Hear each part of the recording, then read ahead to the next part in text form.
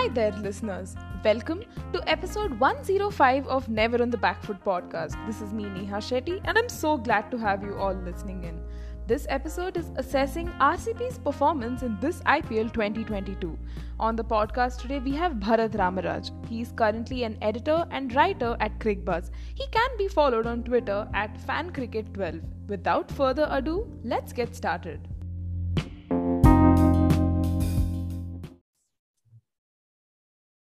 Bharat, welcome to Never on the Back Foot podcast. Absolutely thrilled to have you here and really looking forward to the discussion ahead.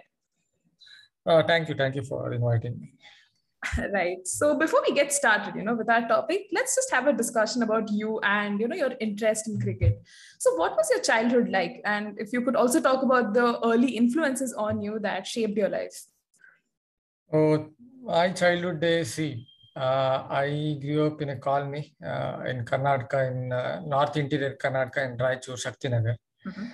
So, there was a thermal plant. My father was working there as an engineer. So there were lots of kids. My sister's friends also used to play cricket with me. So that is how I kind of got interested into playing cricket, I guess. So the first match, I guess from there it started. And then I started watching cricket, say from early 90s, I think 91, 92. There was an Eden Gardens ODI between India and South Africa. Alan Donald bowling from the High Court, and he dismissed Ravi Shastri and rattled Sanjay Manjrekar's timber. And then he had that battle with Sachin Tendulkar. I think that kind of again captivated me. After that, obviously, India went on to tour Australia. There I ended up watching, I guess, it was Patrick Patterson with those long strides, bowling fast. He was, another kind of influence at that time. And then I became a fan of Vinod Kambli, his flamboyant batting. And then obviously Marquis Elegance and Rahul Dravid as a kind of role model, gentlemanly type, the kind of guy. So these are the kind of heroes that I had. Even Wasim Akram and swing bowling. So these are the kind of heroes I had when I was growing up.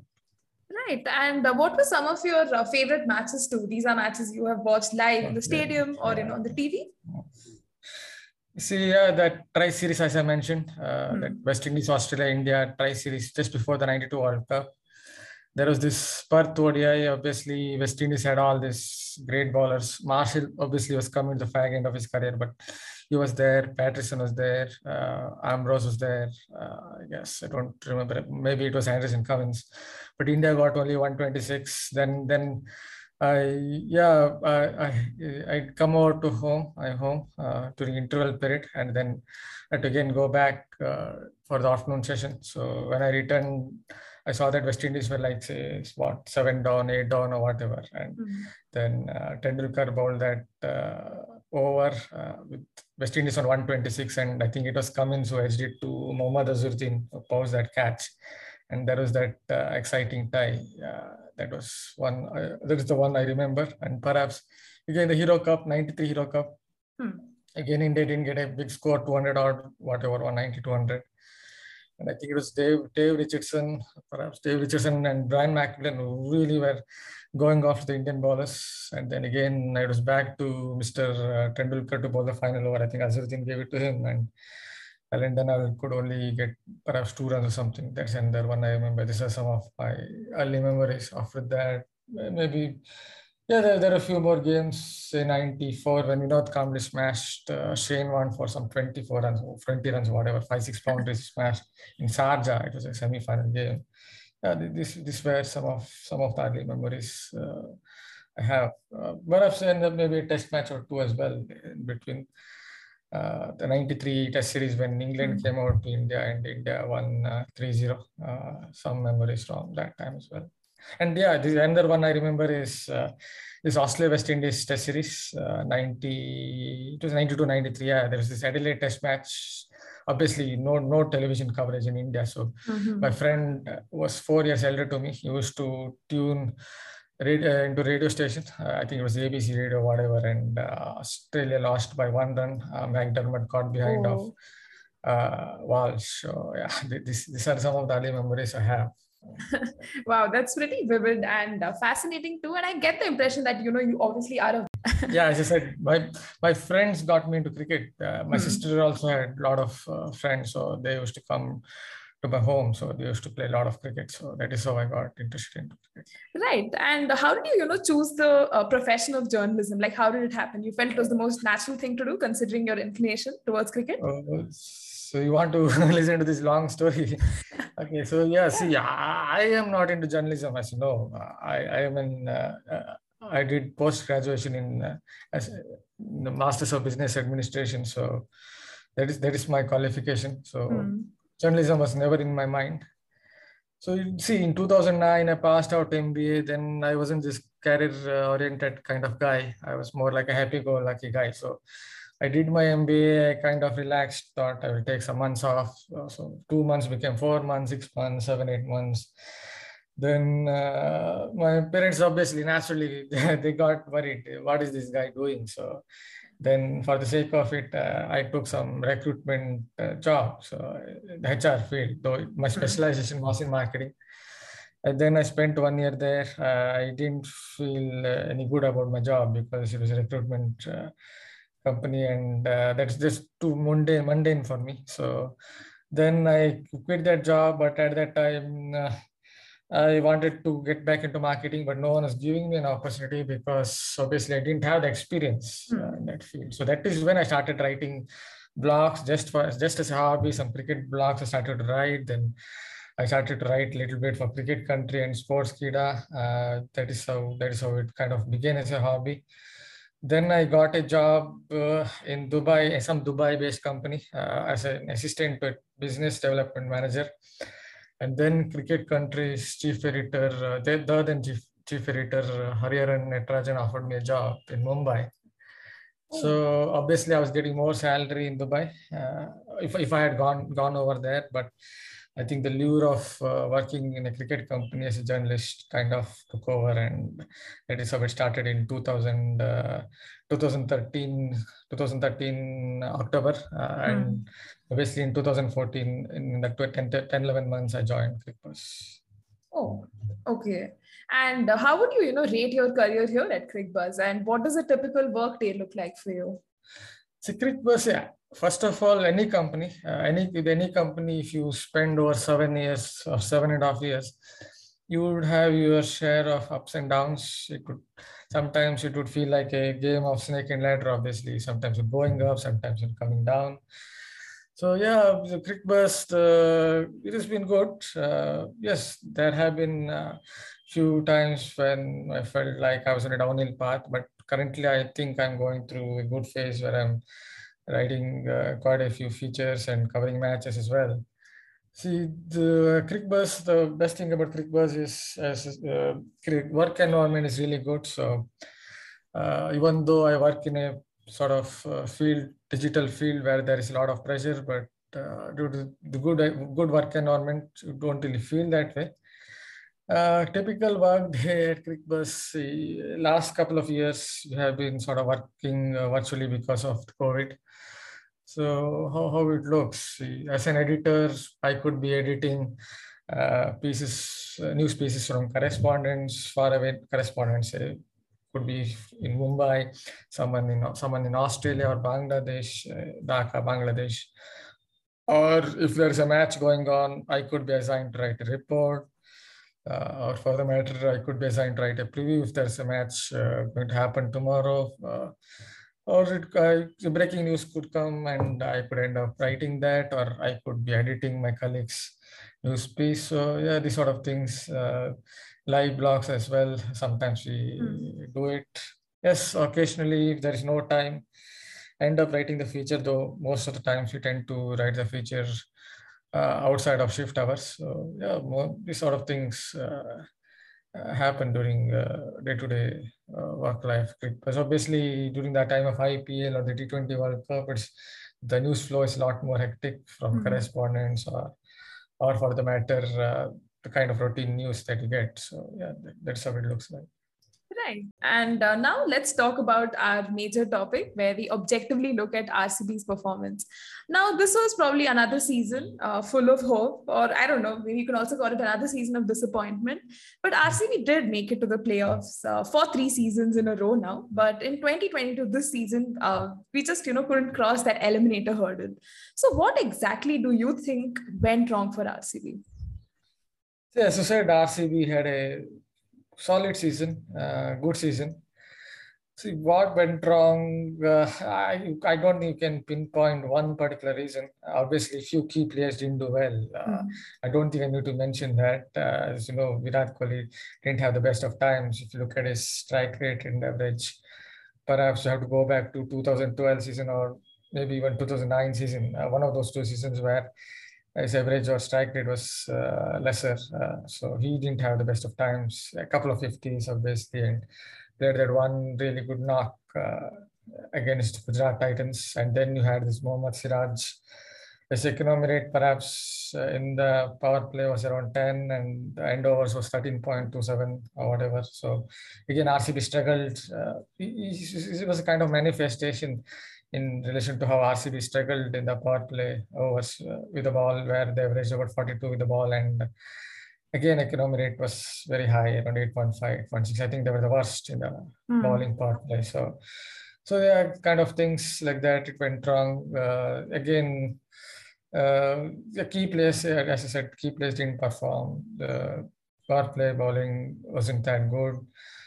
Initially, the top order, again, sort of a shaky, though you can pinpoint the fact that the pitches this year in Mumbai kind of seemed around and the white kookaburras seemed to swing a little more than usual. So the openers didn't have the best of times, even though afterwards they found Rajat Patidar clicking, and obviously Faf du Plessis also was steady. So I'm not too sure you can pinpoint one exact reason. One more thing you can say is RCB seemed to get into a pattern where they would win a few games, lose a couple, win a few games, lose a couple. So basically, if you look at these long leagues, long league phases and all, tournaments and all, you want to maintain the momentum. Look at Gujarat Titans, only lost a little bit of momentum somewhere in the middle where they looked to bat first and lost a couple of games, I think, but they recovered very quickly. So in this sort of tournaments, I think you have to really maintain a momentum, because if you lose momentum, that kind of confidence, that kind of self-belief that you have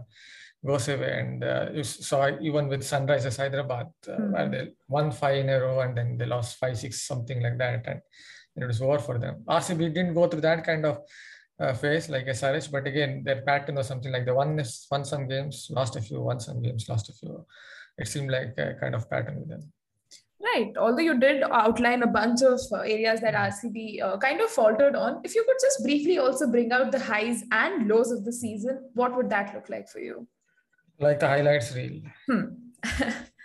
Okay, let's see. Yeah, obviously, first thing you remember is Rajat Patidar's knock against Lucknow LSG. He played against hard length really well, played off the back foot, punched, cut. That's something that you don't really see with Indian domestic batters, because obviously in Indian domestic cricket, you don't get so many of these hit the deck fast bowlers. And the way they won that match, that is something that has to be at the top of it. And obviously in a pressure game against Gujarat Titans as well, they really played well. Virat Kohli, that's one knock when Virat Kohli looked like the Virat Kohli of old, because his intent from ball one was something else. He took a single and he was looking for a double right away. So that gave an indicator that he was going to play superlative knock. So that has to be another of those highlights reel. And obviously, if you look at individual performances, Hasaranga's hat-trick, obviously he had a really good IPL with this scrambled seam varieties. So yeah, these are some of the highlights reel that again flashes in my mind quickly. That could be a lot more, a few more. Okay. Right, fair enough. And even if you observe RCB's auction strategy, we got in Banindu Hasaranga for 10.75 crores. And this was like the, RCB's bank breaker at the IPL. And the Sri Lankan didn't disappoint. He had a good outing. He scalped 26 wickets in 16 matches. So how impressed were you with his performance? And going ahead, he will still be in RCB's scheme of things, right? Yeah, see, before he came into the auction, or before RCB bidded for went for that bidding, one could see Hasaranga was going to do well in T20 cricket because obviously he bowled stump to stump. As I talked to his coach as well in Sri Lanka, Lakmal De Silva, and as he noted that he bowled the leg break as well as the googly with the scramble seam varieties. So basically, the batters wouldn't find it easy when he bowled scrambles in both the googly and the leg break, and the pace at which he bowled stump to stump line, good control. I think he seems to have good composure as well, and he bowled better than last IPL as well, if you notice. Yeah, this is someone, as you notice, among the 47 or 48 wickets that I think RCB took in the middle phase. Perhaps they were number one in the middle phase of the innings. Hasaranga took, I think, 19 of them, 19 or 20 of them. There's a lot of wickets. So, yeah, he well, more than money's worth, he was. And RCB will definitely look at him even in the following years as their linchpin. Even if you see the thing with the bowlers like, say, Rashid Khan and Hasaranga and all, even if you pick them, it's not that easy because in T20 cricket you have to go after them, and the pace at which they bowl, it's not that easy to club them or dunk them. Right. And in one of your earlier answers, you also brought this point of how RCB always has this good start to the season, but somewhere they just taper off and they just can't make the most of it. So, even this time around, they had that good start, but they just couldn't quite capitalize and make the most of it. And, their road to the playoffs just ended up relying on external variables, like, having another team win for them so that they could go ahead. So, like, even this time around, if you had to, like, assess the second half of the tournament, what do you think went wrong? Like, anything coming to your mind right now? Yeah, as I said, this for similar things, as I said, I've already outlined, right? Mohammad Siraj's form, or for the matter, Virat Kohli not really clicking, the key players not really clicking as much as RCB wanted them to. These sort of things, again, even in the power play bowling, these sort of small things, whenever they really wanted to. One of the things, obviously, they kind of improved was death overs bowling, something that has been a bane for RCB, or a bugbear for RCB for so many years, other than the 2017 when the sub-bear systems came through, and because of that, the pitch had to be dug up, and at Chinnaswamy, the death overs bowling was better. But other than that, the death overs bowling was not good. This year it is slightly better, but yeah, similar things that, as I said, already outlined, like power plays bowling, bowling in the power play, Siraj's form, Kohli's form, key players didn't really perform as well as they wanted to. Right. So although RCB did fall into these old patterns, this time around we roped in Faf du Plessis as the skipper, and it meant RCB would be looking to do things differently. Now here in Faf you have a more astute and a strategic leader of sorts. And how would you rate Faf the skipper? Like, were you impressed with his first outing with RCB? Yeah, Faf du Plessis comes across as, as an outsider. Even though I've attended his presses and all, it's not that easy to tell as an outsider about captain's tactical nose and all. But what I can say is, comes across as a strong captain, someone who seems to have that presence. So that is something that you obviously see with good captains. Even if you look at Hardik Pandya of GT, he always seemed to have that presence. So Faf du Plessis also had that presence. Obviously, these days, you might know, a lot of things are worked out, especially in T20 tournaments are worked out beforehand with these matchups and all. So how much of tactical inputs he had, I'm not very sure, because even if you look at say that qualifier to game, he could have. I'm not again criticizing the man because he's a strong captain, but it felt as if he could have brought Josh Hazelwood, or he could have given Josh Hazelwood a couple more overs up front, but he went as per, I think, the set plan. So not very sure how much of tactical inputs he had, because a lot of things are done beforehand itself. But yeah, he's a strong captain, and someone who seems to have that presence. Right. And what were your favorite games from this season for RCB? Like any games that really stood out to you and you like really enjoyed watching? Yeah, as I said, the one that really came to my mind was the Lucknow Super Giants was the RCB game.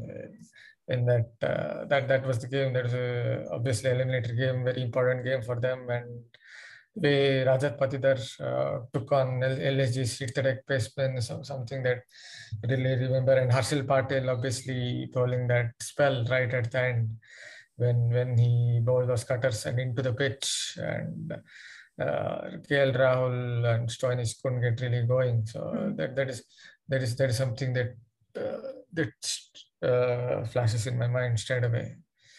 And yeah, they had obviously a couple of clinical performances as well. One of them, I think, was like a Chennai Super Kings. Yeah, Chennai Super Kings versus RCB. This was the game where I believe Chennai Super Kings, typical quintessential MS Dhoni, tried to choke RCB with spin, but RCB came through that and won that match. So it's something that's happened to them before. That's why I took up this game, because CSK always choked RCB with spin. But this time they came through.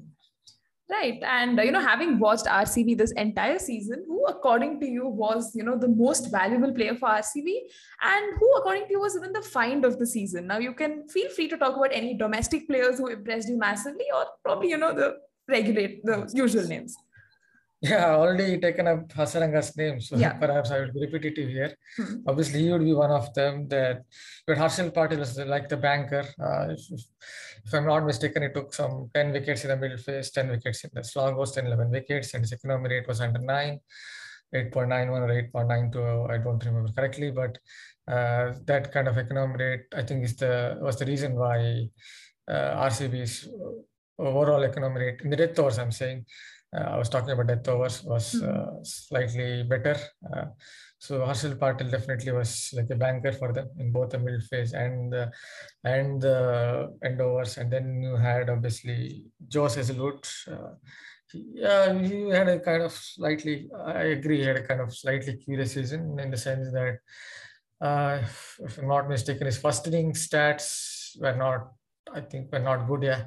His economy rate was something like 13 or something, but the second inning stats were much better. But again, he hit the deck hard, big fellow, 6'5" and 6'6". So he bowls this heavy ball, as Andre Adams told me, and economical action and run up, and he bowls his wide arc. He seems to have that action where he can kind of adjust to a batter's movements, because he doesn't have that fast arm action. So yeah, this kind of players. But again, if you want to have a stand, like Dinesh Karthik, obviously, I had to take up his name as well, right? Engineered a lot of success for RCB. But if I take up one name, then I think I have to go back to Hasaranga only, because he was the one who was like the, can you say, figurehead of the bowling line. Fair enough. And even when you observe RCB structure, right, there's always this dependence on a single player. And in a team sport, it is rather short-lived. It's not very conducive. And RCB's success has largely, been reliant on Virat Kohli. Previously, it was AB de Villiers, Chris Gayle, and all that. So even this time around, because we didn't have the major players chipping in, as you rightly pointed out, with Siraj not playing, Kohli out of form, Faf and Maxi also not finding their rhythm, maybe the team structure became very uneven because of that. So what are your thoughts on the same, and anything that RCB can do better going ahead to solve this crisis? It was kind of, I think it was kind of mixed bag, right? Yeah. In that sense, it was a kind of mixed bag, because some players performed. Faf du Plessis had, again, was like a top run getter for them, but starts were kind of slow though. Obviously, again, you can pinpoint the pitches were not easy to bat on. Maxwell, again, it was a kind of mixed bag. He did okay with the ball in hand, if you remember correctly, as a power play bowler, he was sort of useful for them. And the strike rate was good, but again, it didn't make those, what can you say, game-breaking performances with the bat. Kind of average 26 or 27 with the bat. So yeah, it was kind of mixed bag. Some players performed, some players didn't. Yeah, that's that is something in a way kind of I guess mirror image of some of RCB's previous seasons. So what can they do in future? Again, yeah, they could, yeah, obviously the auctions they can look at. That's one of them, but it again comes down to the coaching setup. The best thing that the coaching setup can do is perhaps take all the pressure off the players and hope that that without that kind of pressure cooker or pressure like situations, they would perform better. Yes, exactly. And even though we didn't have a crucial players, playing that well, RCB did have Dinesh Karthik, who played really well.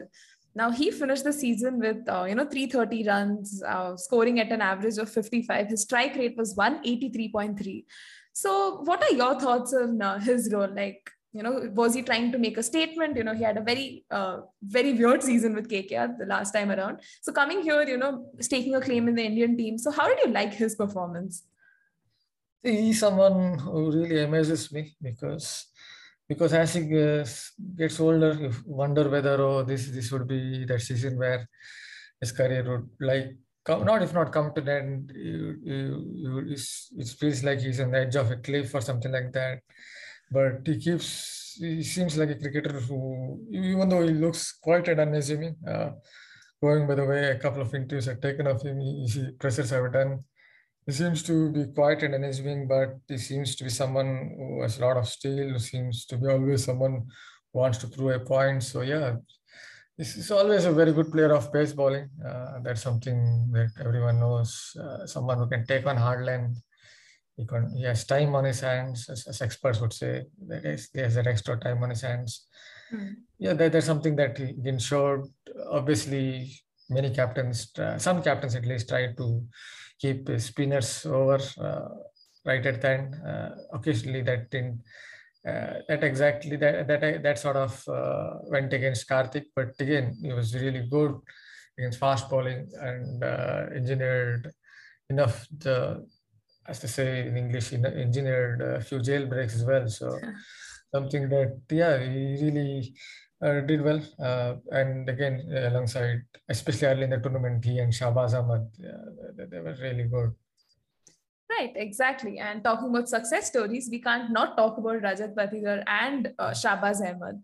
Now, DK's good, form kind of rubbed off on these two as well. And we also had in RCB's setup, we had Anuj Rawat, Suryash Prabhu Desai, and Mahipal Lomrod.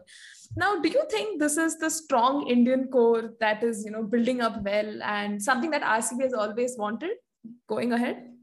Yeah, as you know, with Patidar, someone who went unsold, so it just so happened he came as a replacement player. So yeah, maybe perhaps in that sense, RCB.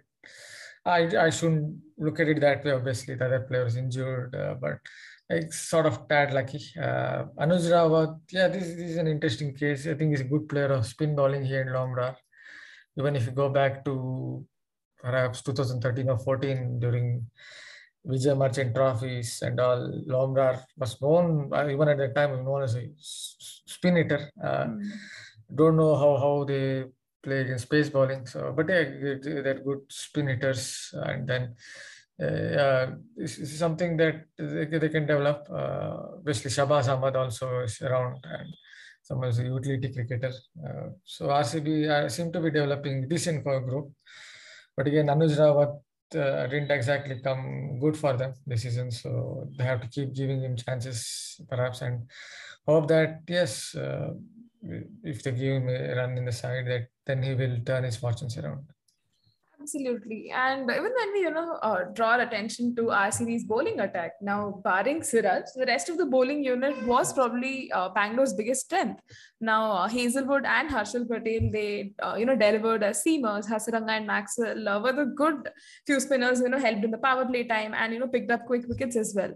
Now, although there's this, statistics can be very tricky because there's this one stat that says RCB bowling attack gave away the most sixes, but at the same time, this bowling attack has picked up, 90 wickets collectively for the second time in a row and 92 in IPL 2021. So this obviously does show, right, that there is depth and quality, but it's just about finding the right lens and everything. So what are your thoughts?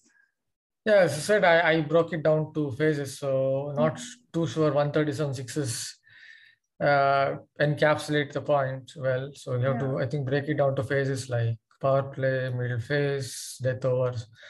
The problem for RCB is already noted a couple of times. I think came the power play bowling. Again, unfortunately, not criticizing the man, but Siraj didn't have the best of times there. So even Nendos didn't have the best of times. But yeah, as I've already noted, the strengths and strengths of Hazelwood or Harshal Patel or Asaranga, Googly's, the scramble sim varieties of Asaranga, and when you come to Harshal Patel uses his cutters, and we saw even in that game against I think it was that qualified to game, it was that qualified to game when Jose Butler was going was smashing the opposition to smithereens. Harshal Patel hit the deck hard and bowled around 140 kilometers per hour. So that tells you he's someone who's becoming more of an all-round bowler. So it's not just about cutters and that slower ball with that dip. So yeah, they have some good options. Hazelwood is someone who's improved over a period of time. If you look at his records in January 2021, it's really good. Even if you go outside the IPL, look at that super over he bowled against Sri Lanka in the second T20I. This year he seemed to be again seeing the trigger moments of the batsman and adjusting really well. That's something it seems to have. So yeah, they have enough options there. And obviously, if they get a pitch with that turns a bit, then obviously Shahbaz Ahmed's left arm spin also could come into the equation. Right. And just two more questions before we wrap up the episode. When we look at RCB's auction strategy, right, it's been questionable. They usually just build on some certain players based on brand name, and they also invest in exciting names, but they often do not give them chances. So case in point, Karan Sharma this time, Siddharth Kaul, Finn Allen, to name a few. So if RCB had to do something differently at the auctions next time around, and this time around they even had someone from, analysts from CricViz as well. But the smart buys were still not many to see. So what, according to you, is something that RCB can perhaps do differently at the auction table? Yeah, for that, I guess, first of all, it depends on scouting, I guess. Good scouting, that could really help their auction strategy. I don't know. I'm not trying to say that scouting strategy is bad and all. For an outsider, I shouldn't say that. Right. That could really help. Say, for example, you look at Kuldeep Singh. I think it was Sanju Samson or someone who, from what I know, he was the one who told the Rajasthan Royals management that there is one hit the deck fastball. I'm not saying he went and touched some great zones, but again, he did a decent job. Kuldeep Singh, these sort of cricketers that perhaps are not really well known. Even I had not followed Kuldeep Singh that much, but Sanju Samson saw it, and that kind of scouting can really help their help their auction strategy, because you can have this analysts, really good analysts, but if these analysts or those scouts, if they go and see cricketers, then they can perhaps gauge a cricketer's potential, right? So that could help them. As I said, I don't want to really criticize because as an outsider, not right for me to talk about their scouting strategy. Right. For us, we are just, critically analyzing what can be done better. And last but not the least, do you think, there are any takeaways or learnings that we can take from this season, carry it on to the next season, and something that can be done at the mini auction before the lucrative IPL 2023 starts? Yeah, see the learnings. See RCB, what to say? See RCB, the thing with them is, first of all, RCB don't have a trophy, as you know. They don't. The trophy cabinet is empty, so they need somewhere they need to break it. So again, for that they really need to believe. So what they can do is, again, if they win a couple of matches in a league phase, they have to somehow find a way where they can carry forward that momentum. I think that really helped Gujarat Titans this time around. I know, obviously, losses and wins are part and parcel of the game, but I think momentum definitely would help. They would obviously hope for a couple of their key players to come good next season. What can they do in the mini auction? Yeah, they can perhaps look at having one more top order option. Not too sure because Faf du Plessis is getting on with his age, and obviously they have Patidar, and just as a buffer, if someone is out of form like Kohli or something like that, someone like that, then they can have perhaps a buffer as a top order option. I don't know next year, how this where the venues will be, what kind of venues will be, but depending on the venues, perhaps they can look at another spin option. That's something they can look at just to as a buffer again. So this sort of couple of things they can look at. But again, the key for RCB is, I think, for any team, I think in the IPL, you have to maintain the momentum because, as you know, the top two teams will get another chance. So you want to finish in top two in the league phase, and for that, it is better carry forward that momentum. That is something that RCB have to look at because because they don't really get into top two, so they have been getting into eliminator phase or something like that, even in the recent past. That is something I think they really need to look at. Absolutely. And last but not the least, any final thoughts or message to the heartbroken RCB fans? Because for 15 years, not winning anything can be disappointing. But any final thoughts before we wrap up the episode? What can I say? I watched that first game. This Brendan Macklem hammering or exploring every nook and cranny of the ground in 2008 IPL. So since then, it's been it's been like a lot more what can you say?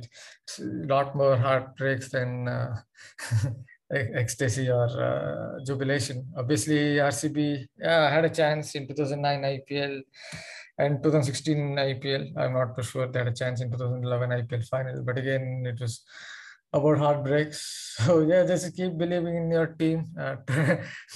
Try again, as I say, until you succeed. That's what perhaps RCB have to think of. Somewhere it will be that jinx will be broken. You never know. Exactly. Fingers crossed for that jinx to break. And with this, we draw curtains on the episode. Thank you so much for joining me on the podcast and for sharing some lovely insights. Thank you for inviting. Yeah, thank you so much.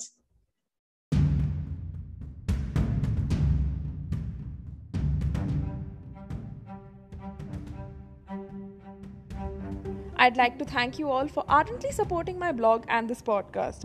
We're growing each episode strength to strength. It really gives me the strength and zeal to keep working and delivering quality content to you all. A heartfelt thank you. Do check out @NeverInTheBackFoot on Instagram and @NeverInTheBackFoot on Twitter for the latest facts, trivia, quizzes, terminology, and a lot more. The podcast is also available on Apple Podcasts, Google Podcasts, Spotify, Anchor, Overcast, and a lot of other platforms. So please do spread the word. Also, feel free to share your thoughts and suggestions for the already published episodes and recommendations for future topics. Do share this episode widely, and your support is really appreciated. See you next time, listeners. Cheers, stay safe, and take care. Bye for now.